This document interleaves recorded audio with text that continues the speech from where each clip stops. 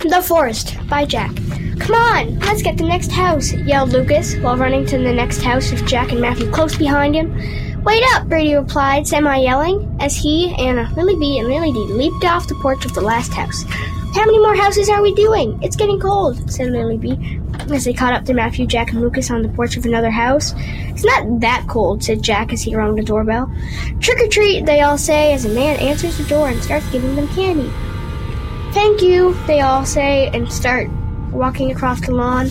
The rest of the street is forest, says Lily B. Hey, what's that in the forest? Yells Anna. Everyone looks over to see a small black creature in the forest. I don't know. Let's check it out, said Matthew as he and Lily D run towards the forest. This seems like the beginning of a horror movie, but okay, says Jack as he, Lucas, and Anna run after Lily D and Matthew. I'm done for this Halloween. See you tomorrow at school, Brady, says Lily B as she starts back to her car down the road. Wait for me, guys, Brady yells as he runs into the forest after them. After about a minute, he finally catches up to the group to see they're all standing over a small black cat. It was just this cat, says Jack, pointing to the cat. Shall we start heading back to the road, says Matthew, pointing back the way they came. Yeah, we need enough candy left till Easter, says Lucas. Well, then, let's hurry. We don't have all night. Well, actually, we do, says Lily D.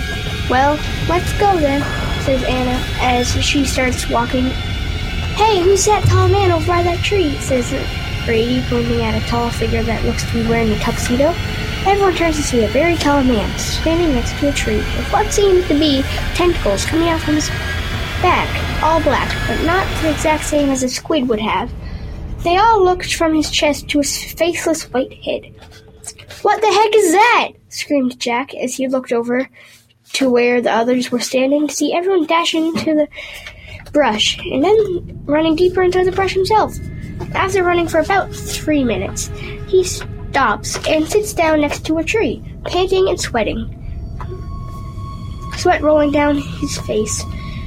He then realizes his situation. He is alone in the forest with a man with no face chasing him.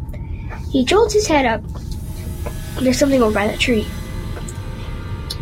He gets ready to bolt, and then Anna and Lucas come out from behind the tree. Oh, phew, thought Lucas. Oh, phew, I thought you were that man with no face, says Jack, walking over to them. Have you seen the others, says Lucas, half-wordly. Not since we saw it, says Jack. Well, let's go look for him, then, says Anna, walking away. Why not, says Jack. It's not like there's a no-faced man out there trying to kill us, Jack says, as they start going off to find the others. Now, 1 minute later, they hear a scream and start running towards it to find the Lily D's treat bag on the ground. Oh no, says Lucas. We can't save her now. Let's move it before it comes back for us, says Jack, as they start walking down the street again. Honk, honk. Hey guys, did you hear that? Says Jack, running towards the noise. It's a car horn. That means we're near the road. Come on. As they were running, they found Brady. Hey guys, found you. Brady, come on. The road is this way, says Anna. Okay, if you say so, Brady says, as they start running again. But the four of them got closer to the road. They see the no-faced man kind of floating after them, with his tentacles reaching out in front of them. But they see through the trees and bushes a bit of the road and race for it, faster than they've all ran before. But Lucas trips and sprains his ankle. Jack and Brady yell to Anna to keep going and get to the road. And Jack and Brady go back and help Lucas reach the last 20 feet to the road and run out of the forest to see Brady's car and all hop in. And then they see Matthew run out of the forest, sprint towards the car, open the door, and hop in with a look of terror in his eyes.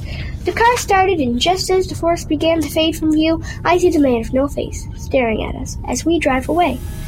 Lily D was never seen again. Even after a search party went out, all they found was her treat bag. The end.